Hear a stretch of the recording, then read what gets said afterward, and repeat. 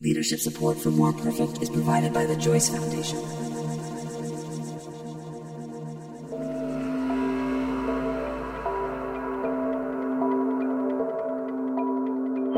The Honorable, the Chief Justice and the Associate Justices of the Supreme Court of the United States. Oh, yay, oh, yay, oh, yay. All persons having business before the Honorable, the Supreme Court of the United States are admonished to draw near and give their attention. Yay, oh, yay. For the court is now sitting. Oh, yay. God save the United States and this Honorable Court. This is More Perfect. I'm Jad Abumrad. So, last season, we profiled a guy named Edward Bloom. This was a guy who, according to his critics, had almost single-handedly rolled back decades of civil rights law. Basically by himself. Wasn't a lawyer, wasn't a politician, but somehow he sort of found this way to play the courts, to cook up just the right case, find just the right plaintiff, to target voting rights, affirmative action, all kinds of different laws that take race into account. It seemed to us at the time that he was sort of this hidden architect. Not too much was known about him. In fact, at the time that we did the story, there was a big case of his targeting affirmative action that was coming before the Supreme Court, and there were these moments where his plaintiff he had found, this young white woman, Abby Fisher, was on the steps of the Supreme Court giving an interview, and he would literally be behind her in the shadows, like almost at the edge of the frame. We just wanted to know, like, who is this guy? What's his story? So we produced a profile, and what I'd like to do in this podcast is update that profile, because recently I talked to Ed Bloom again about what he's up to now, and it's really interesting, maybe troubling, depending on where you stand. So, gonna play a chunk of the original, just to sort of set the context, and then follow it with the new interview. You know, if you'd rather not hear the original, skip to about minute 17. Otherwise, producer Catherine Wells starts us off. Again, we wanted to know, like, who is this guy? So she paid him a visit. Yeah, so I went to Tallahassee. That's where he lives, or he winters in Tallahassee. Oh, man. Golden Retriever, Molly. You walk in, what initially struck you? His golden retriever is what initially struck me, literally, physically. Catherine, nice meeting you. Of course. And I don't know what I was expecting, but when you hear about these cases, you know, critics are really, people are mad about these cases. It is deeply disturbing. Truly outrageous. It's a betrayal of the American people. So I go to meet him, and Your flight from Austin to Dallas to Tallahassee, uneventful and on time and good? Yeah. easy, yeah. Good. He's like a totally nice guy, a regular guy, What does he look like? like a dad. There is something in me that just loves tradition and custom. He loves listening to the Great American Songbook. Life is a beautiful thing.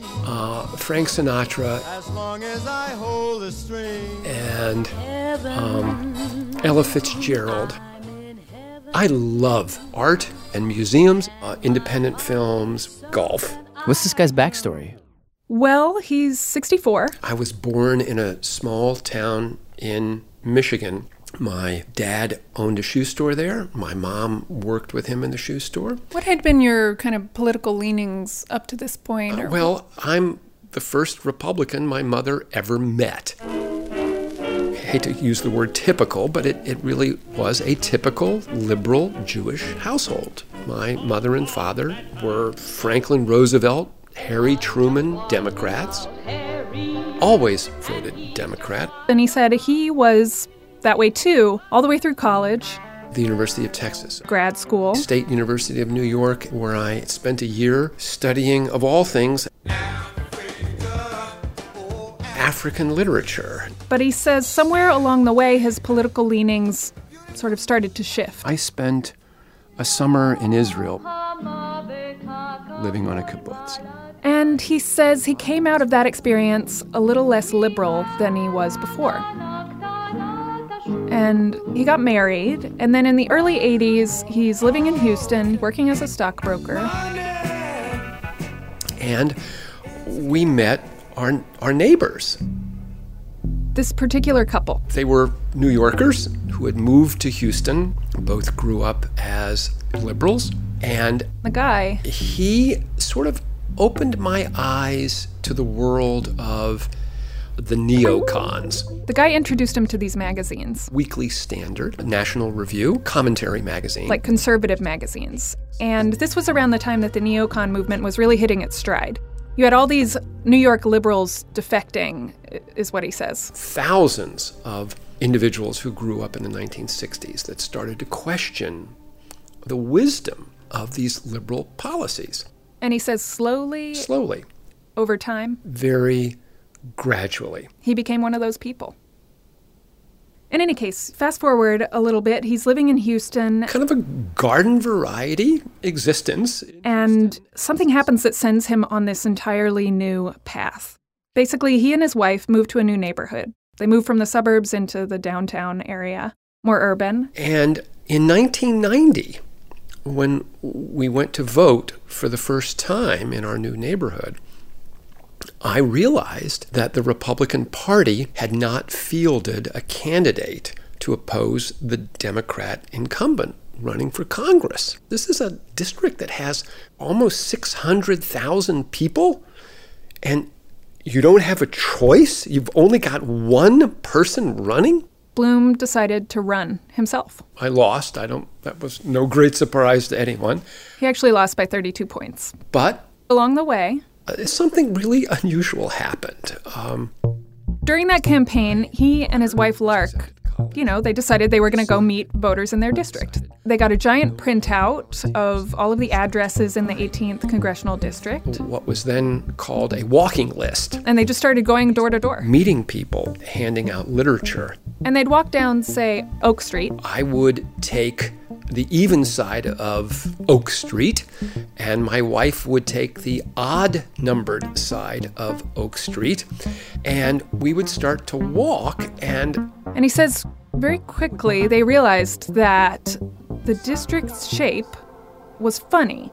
Some houses on one side of the street would be in the district, and then houses on the other side wouldn't. And sometimes the district would snake down a highway, catch an apartment complex, come back. It just didn't make sense. This is Lark Bloom, wife of Edward Bloom. It was peculiar because we had maps that we had to follow, and it was very odd the way some streets were in the districts and some weren't. It took a while for it all to really sink in as to how this could happen. After, I guess, about a week of this, we realized that neighbors had been separated, almost house by house, because of their race.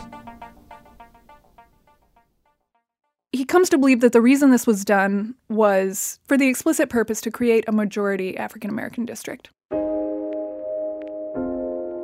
This isn't untrue. This act flows from a clear and simple wrong. Part of the reason this was done was the Voting Rights Act of 1965. Millions of Americans are denied the right to vote because of their color. This act was a giant step forward in civil rights. One of the primary things it did is eliminate barriers to voting, like poll taxes and literacy tests, all these, strategies that had been used to keep minorities from voting. And then this other thing it did, sort of in a roundabout way through a series of interpretations, is it encouraged the creation of districts where the majority of voters were minorities. And that's because, one of the strategies that had been used previously to sort of dilute the minority vote was to take minority communities and they called it cracking. They sort of split them apart into many different districts so that they were never in the majority enough to elect a representative. Right. So the Voting Rights Act tried to correct that. The 18th Congressional District was one of these majority-minority districts. The district was drawn by the Texas legislature to have a slight African-American majority. I think about 51% African-American. But this was the problem, according to Bloom. The way they got to that African-American majority was by creating this district that zigzagged all over the city and cut through neighborhoods. I could not understand. People live close together. They sent their kids to the neighborhood schools. They shopped in the neighborhood shopping centers. They were worried about neighborhood issues. To break these neighborhoods apart by race seemed so wrong to me. In his mind, this law was actually not limiting discrimination, but actually perpetuating it. Well, yeah. And I don't know what the average person upon realizing this would have done. But I decided to file a lawsuit.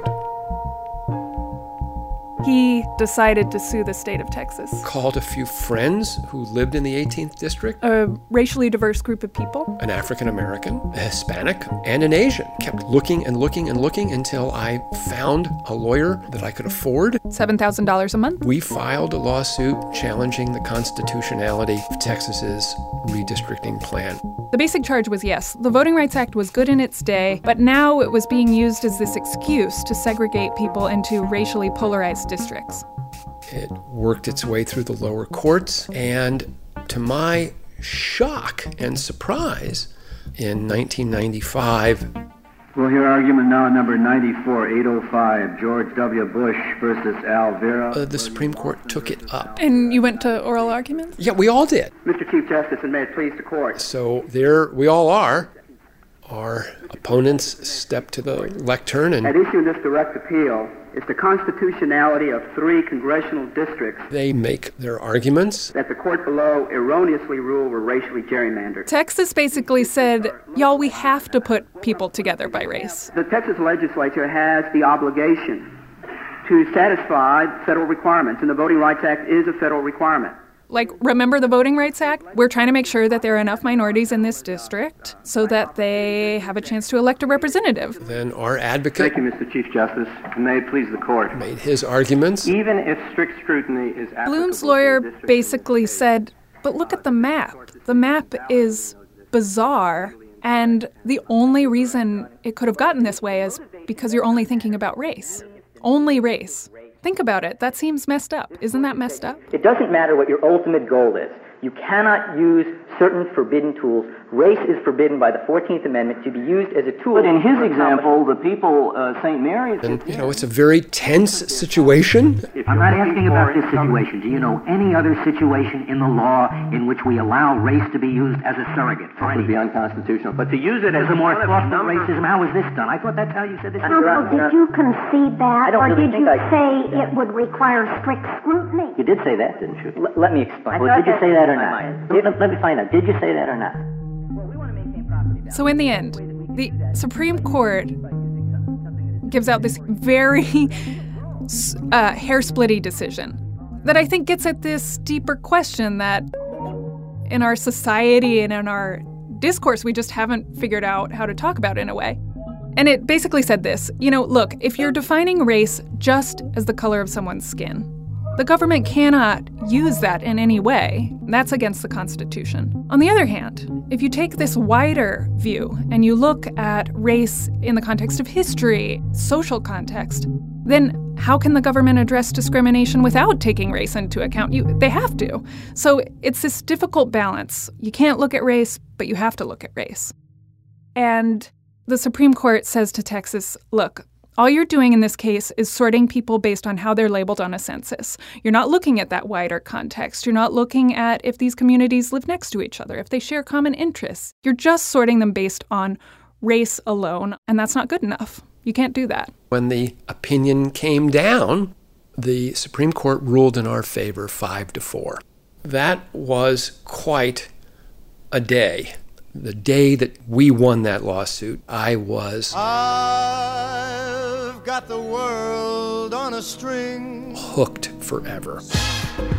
After that, Edward Bloom decided that this would be his thing. It became a passion. He would use the courts to try to strike down every race-based policy he could. The legal team was taken on the road. I recruited plaintiffs in New York, Virginia, South Carolina to challenge congressional district plans, and we won in each of those states. He helped sue school districts in Florida and Texas to end the use of racial quotas in K-12 magnet schools. He went after affirmative action in Houston city contracting. Today, Houston could become the first city to kill affirmative action. That one was actually a ballot initiative, and it failed. But I've been the architect of over 24 lawsuits.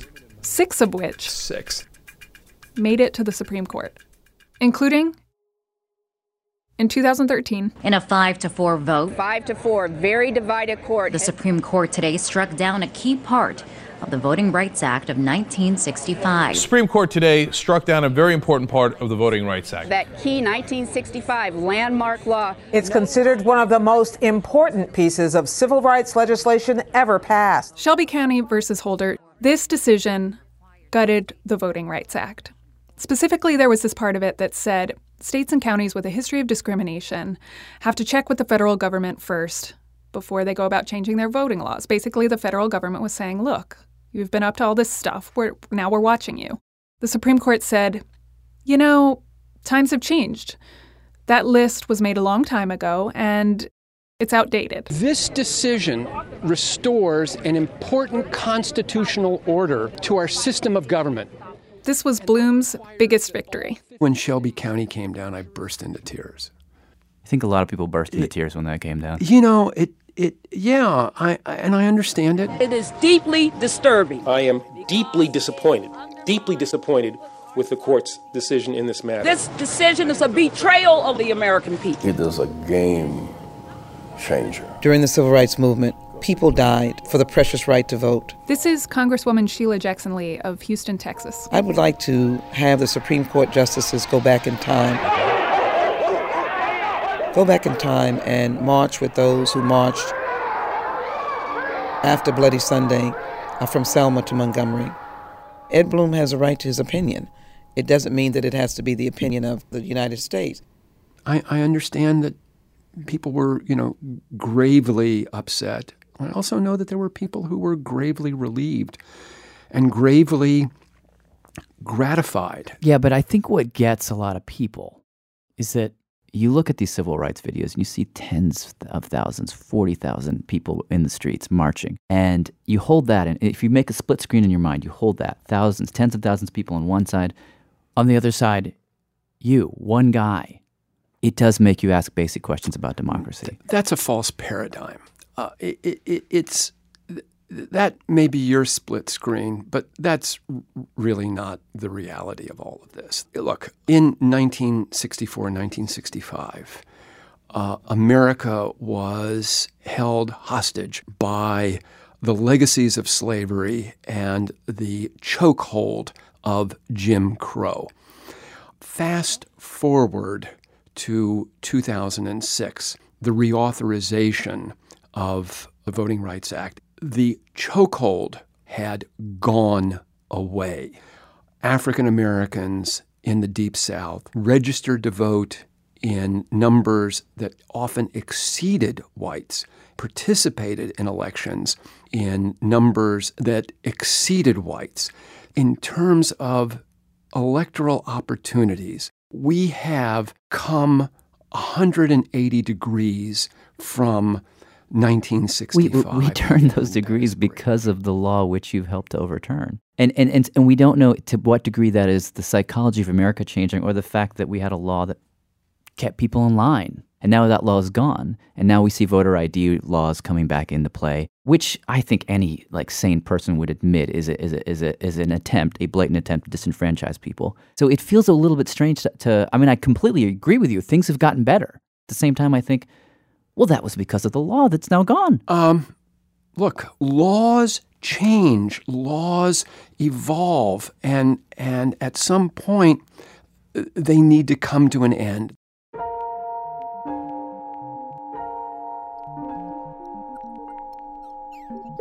So after winning the Shelby County case, Ed Bloom turned his attention to affirmative action. Should universities be able to use racial preferences in college admissions? He found a young white woman named Abigail Fisher. Abigail Fisher believed her race may have hurt her chances to attend the University of Texas. There were people in my class with lower grades who weren't in all the activities I was in who were being accepted into UT, and the only other difference between us was the color of our skin. Case goes to the Supreme Court, and in that case, the Supreme Court has upheld the affirmative action program at the University of Texas. Affirmative action in higher education is constitutional. Ed Bloom lost. But at the end of that original piece, he made it clear to us he wasn't giving up. I'm a long-distance runner. If there's something just emblematic about my personality, I run long distances. And even as the court was coming down with its decision against him, he was planning his next move. And that's coming up next after the break. More Perfect is supported by NetSuite. Okay, quick math. The less your business spends on operations, on multiple systems, on delivering your product or service, the more margin you have and the more money you keep. Obvious. But with higher expenses on materials, employees, distribution, and borrowing, everything costs more. So to reduce costs and headaches, smart businesses are graduating to NetSuite by Oracle.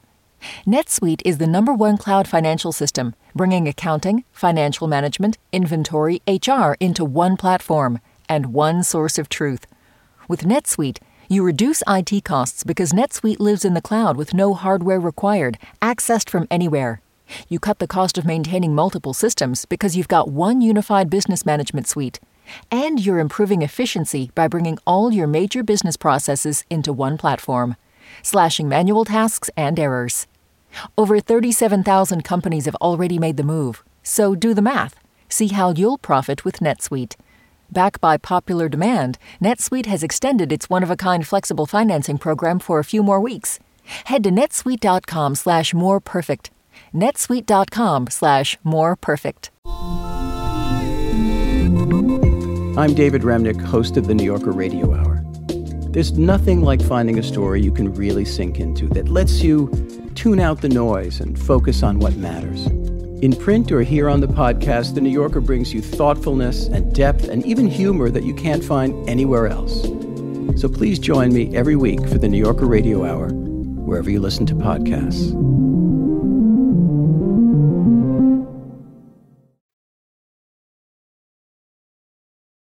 This is More Perfect. I'm Jad Abumrad. All right, so now let's bring the action up to the present. After Ed Blum lost that Supreme Court case against the University of Texas last year, he kept the case going on the state level, and he took aim at 2 more schools. I have retained counsel to litigate Harvard's admissions policies and University of North Carolina's admissions policies. He formed an organization called Students for Fair Admissions, and this time the target was perceived discrimination against Asian Americans. Case against Harvard is in the early stages, but I recently called him up to just kind of get an update on this crusade. The ultimate goal is to have the Supreme Court revisit its, we think, unfortunate opinion in Fisher and end the use of race and ethnicity once and for all. That's the goal of this organization, and this organization will stay active until that happens. Is this a situation where, like with UT, you actively recruited plaintiffs? Yes. It is. It is. So I did with Students for Fair Admissions what I did with the University of Texas, and that is working with friends and allies who yearn for the day that race and ethnicity is not a part of university admissions, set up 3 new websites: harvardnotfair.org, uncnotfair.org, and uwnotfair.org, W being Wisconsin. Mm-hmm. So it was our hope to find students who had been rejected from those 3 schools, willing to join Students for Fair Admissions and let us proceed into federal court. And that's what we did. Ed told me he got hundreds of responses to these websites from students who felt like they'd been discriminated against. He winnowed it down to just the students he felt had the most merit. I talked to the kids. I talked to their parents. Each of those kids and their parents who agreed to join and participate as sort of a participating member in a lawsuit, I got on a plane and went to visit with them, learned about their background, let them ask me questions. And who are they? What can you tell me about them? Well, for the Harvard case, they are all Asian. Many of them are children of immigrant Chinese, children of first-generation Korean and Vietnamese, and they have superlative academic records. I mean, just startlingly so.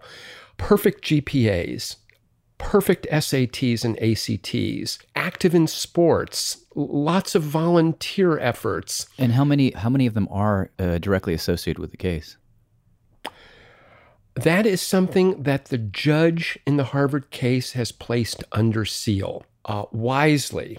And why? I think, we remember what happened with the harassment of Abigail Fisher. Bitch, if you don't take your little ass on somewhere. Maybe if your grades didn't suck, you dumbass, maybe you would have gotten into a good college. Becky with the bad grades. Really happy you and your racist lawyer got shot down. Abby was hounded. Abby was threatened. We learned an important lesson, and that is, although there may be students who are brave enough to put their name on a lawsuit, the consequences can be dangerous and frightening. So all of the students involved in those 3 cases, Harvard, UNC, and the University of Texas, have standing as members of the organization, and their names, their addresses, their email will never be made to the public. It's a funny thing, though, because, the idea of a plaintiff, even if it is often, in a way, a theatrical construct, it's strange to have plaintiffs that you can't examine and that you can't say, okay, well, who are these people exactly? What are their circumstances? And you're right, Abigail Fisher, I think, was the subject of some very hurtful kind of harassment. At the same time, who she was a helpful starting point for the conversation about whether this should exist.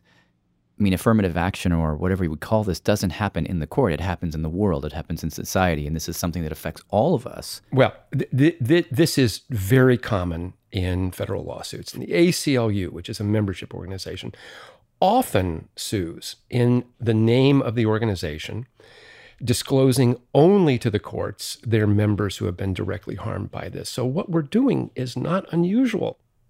Gotcha. Okay, so you've said in interviews on this lawsuit that Asian American students are being penalized for being a high-achieving minority. How do you argue that they're being penalized? Well, in litigation like this, we know that the court allows the use of race and ethnicity in admissions. What we also know is that you cannot, as a university, have too heavy of a hand using race and ethnicity. And furthermore, numeric quotas are completely forbidden. And how we show that Asians are being targeted in the Harvard case is to look at the number of Asians that have applied to Harvard and what percentage year after year after year has Harvard admitted. And what we have found is that from 1992 through 2013, the percentage of Asians that Harvard admits has been remarkably flat. In fact, in 1992, 19% of Harvard's freshman class was Asian, while in 2013, 18% were Asian. Now, that doesn't mean much until you realize that the number of Asians applying to Harvard during this period of time better than doubled. Just a quick note here. Harvard hasn't actually released data on ethnicity and admissions for the years he was talking about, so we can't confirm the numbers he just used. We know that Ed Blum was drawing in part from the National Center for Education Statistics, which is a government organization. And by the way, when he says 19% of the freshman class, it turns out the number he was using refers to more than just freshmen. If those kinds of data points were presented in court in an employment lawsuit against a major corporation like Walmart, Walmart would lose. Any judge would look at that and say, you've got a quota, Walmart. Your employment practices fall afoul of Title VII. Well, let me just push back against that for a second. That idea that you're expressing and the sort of the fight, the spirit of the lawsuit is premised on this idea that if you take away race-based filtering in admissions, that what we would have is a more meritocratic system that's based purely on grades. But hasn't the meritocracy isn't that just a myth? I mean, especially at a place like Harvard. I mean, if you look at the data at Harvard, you see that people whose parents went to Harvard, who have family members who went to Harvard, they get preferential treatment in the admissions process. And if you take that out just a few rungs, okay, people who have families that can afford to send them to Kaplan prep courses for the standardized tests, well, they get a better leg up. And isn't that just kind of affirmative action for white people? So there's two ways I want to answer that question. The first is that it is not up to me, it is not up to this organization to dictate how Harvard or Texas or the University of North Carolina fashion their admissions policy. The only thing legally that we are advocating for is the end of racial distinctions in the admissions process. Number two, I agree that colleges and universities cannot use just strictly grades and SAT scores as an admissions criteria. I believe legacy preferences should have been ended at Harvard and throughout the country decades ago. I think people who write big checks to universities whose children then get a leg up in the admissions process, I think that ought to end. I think that colleges and universities have an obligation to reach out to kids from disadvantaged backgrounds, kids whose family income is small and below average, whose parents didn't go to college, who maybe grew up in a tough neighborhood. Colleges should use that and not race if they're going to give a leg up in helping kids from these disadvantaged backgrounds. And that means that there will be lots of African American kids, lots of Hispanics, but also lots of Asians and lots of white kids that get, a helping hand from Harvard and Princeton and Yale and Stanford. There is no reason why an Asian applicant to Harvard whose parents are laborers, mom works as a maid at a hotel in New York, and dad works as a kitchen worker at a Chinese restaurant, there is no reason why that kid should be penalized. And white kids, African American kids, and Hispanic kids who come from professional backgrounds should be elevated. Ending racial classifications and preferences and instead substituting socioeconomic preferences is something that both the left and the right can agree on. But it's interesting to think about what might happen in the transitional space between, say, an Ed Blum victory and that remedied admission system. Because I was just thinking in my mind, okay, so take someone like Abigail Fisher, and let's hold her in the right side of our mind. And then the left side of our mind, let's say you get the Harvard case to SCOTUS and you win, and the court agrees that there is some kind of quota in place and they no longer support that. There should not be any kind of limit on how many high-achieving Asian American students get into Harvard or any university. It's interesting to think of the effect that might have on white applicants like Abigail Fisher. Well, we make this argument in our lawsuit. The argument is that African Americans, Hispanics, and whites are getting a preference over better qualified Asian applicants. So it is very likely. And that, whites, interesting. Whites. So we asserted that in our lawsuit. So this is not an attempt to, reinvigorate, protect white applicants. At all of the Ivy League and at schools like Duke and Stanford outside of the Ivy League, the number of whites is likely to go down. The number of Asians is likely to go up. That's why we don't have any whites as plaintiffs in our Harvard lawsuit. That's why none of the kids that joined Students for Fair Admissions to challenge Harvard were white, is because they're benefiting from the discrimination that Asians are suffering there.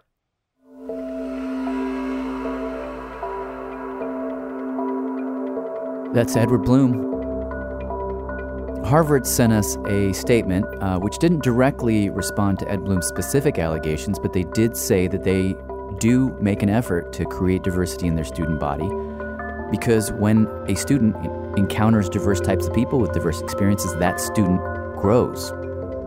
And you can read their full statement on our website, where we'll also have some additional information about the lawsuits we talked about, which again are in the early stages. That's at radiolab.org/moreperfect.